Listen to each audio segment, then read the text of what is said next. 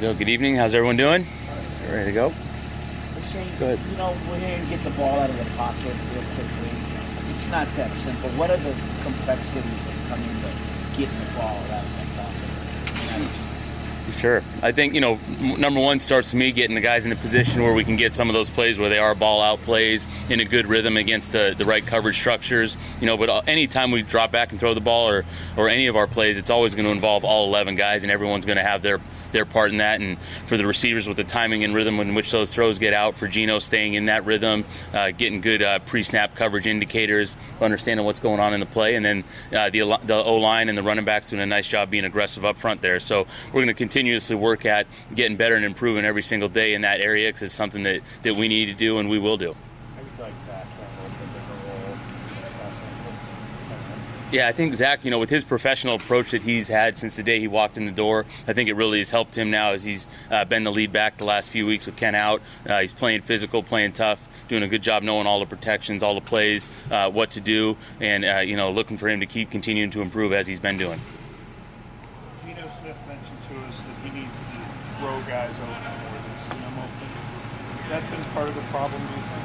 I don't know if that's a specific part of the problem, but I think, as we've talked through, had a great week of practice right here, starting yesterday with Wednesday and leading into today. I was really proud of the guys, the way they handled it, and getting those front pad throws, getting those throws out in front so we can get our catch and run opportunities like we had a few weeks ago, where we're able to produce a lot of those yards after catch. So I think that's one thing that we'll continue to work on throughout the course of the year of throwing those guys open and putting the ball in position, and that great accuracy which Gino knows he has and has displayed in the times that we're rolling, and really working on that every day in practice. He hasn't run as much this year, but when he does run it, he can still be effective. There's the 2 runs in the third quarter there. Mm-hmm. Do you want to see more of that from him? Yeah, I think, as the pocket allows it and different rush structures present themselves, I think the ability for the quarterback to scramble on, especially in a third down scenario or in a known passing scenario, just adds that extra layer to the defense that they know they have to defend. And I think Gino's done a good job of, understanding when's the right time to do that, and when's the time where, maybe the throwaway is better than putting himself at risk as the quarterback, with the rush lanes as they're going. But it's something we'll talk about each week and continue, just like we talk about the timing and rhythm of the pass game is one of the right times, one of the moments where Gino can show off his athleticism and gain the first down through a rush, and also at the same time protecting himself. How do you feel like the offensive line has sort of held up with had a lot of moving parts this year and things like that? Obviously, tough defensive line last week, they had a good one this week. Yeah, I think the O-line, as a whole, every week they're going to go against these top-notch defensive linemen.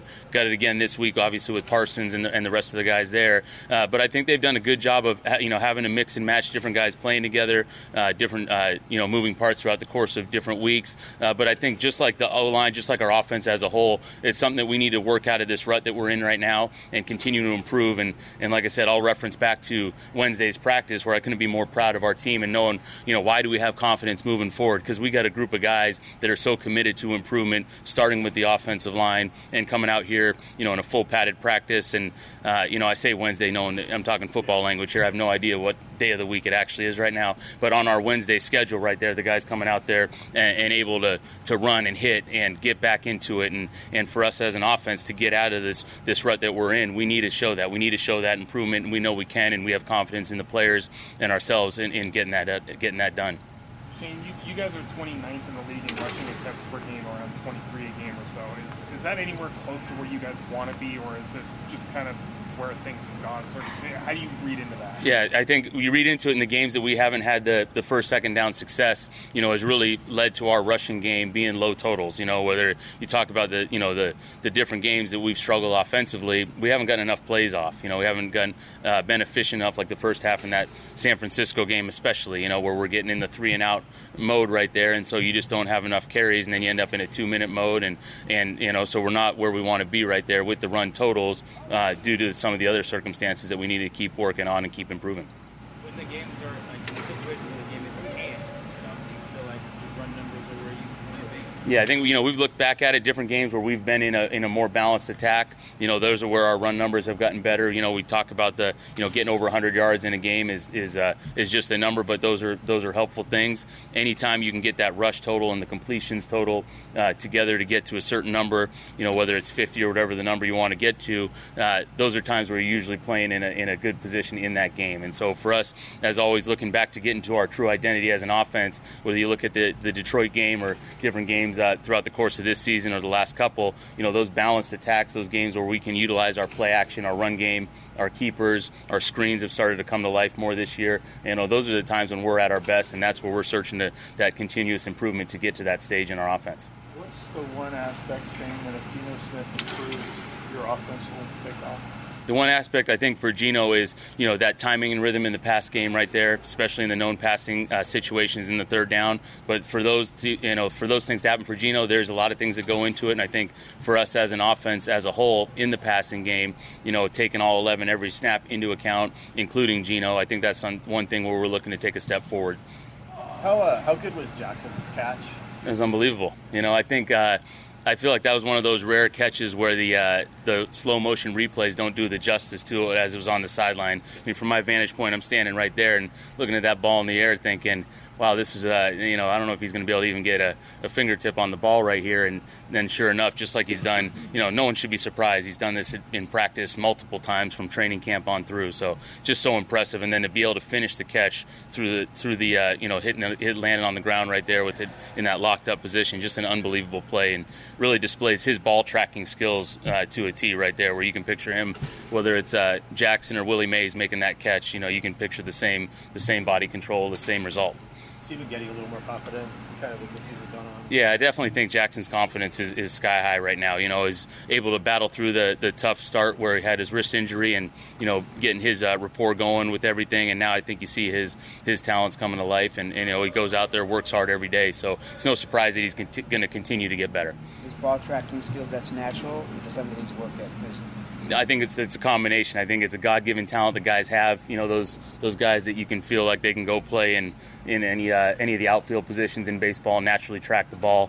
Like the Deshaun Jacksons or like Tyler Lockett's always been displaying to do. And then the combination of those guys that can do that naturally, like Jackson, and then they work like crazy at it as well. And so I think those are you take a good skill set and then you maximize it by your work effort.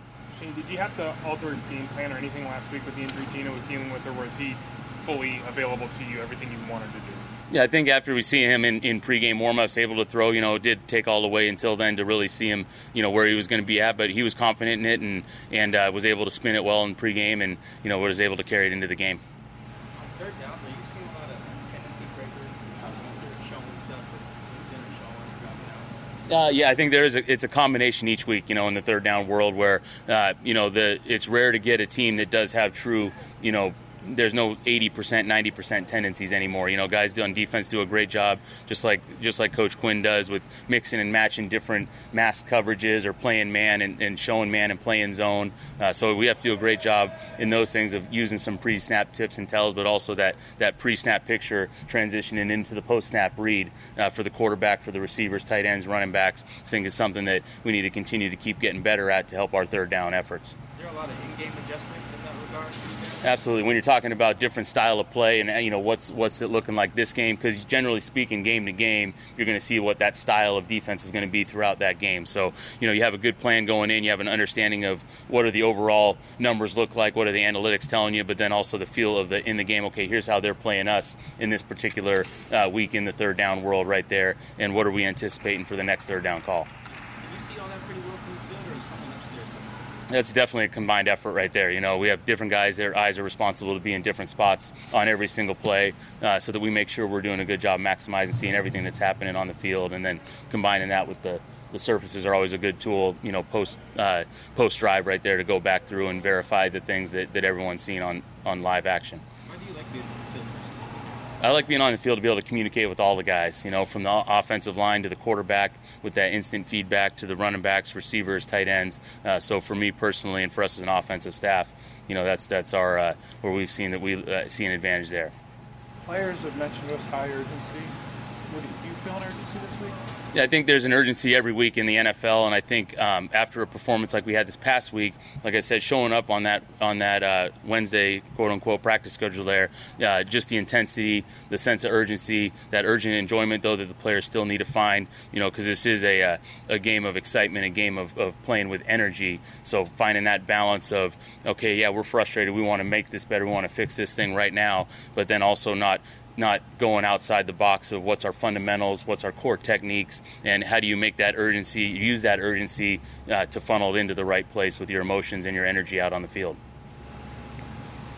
Anything else? Thank you. Good? All right. Thank you.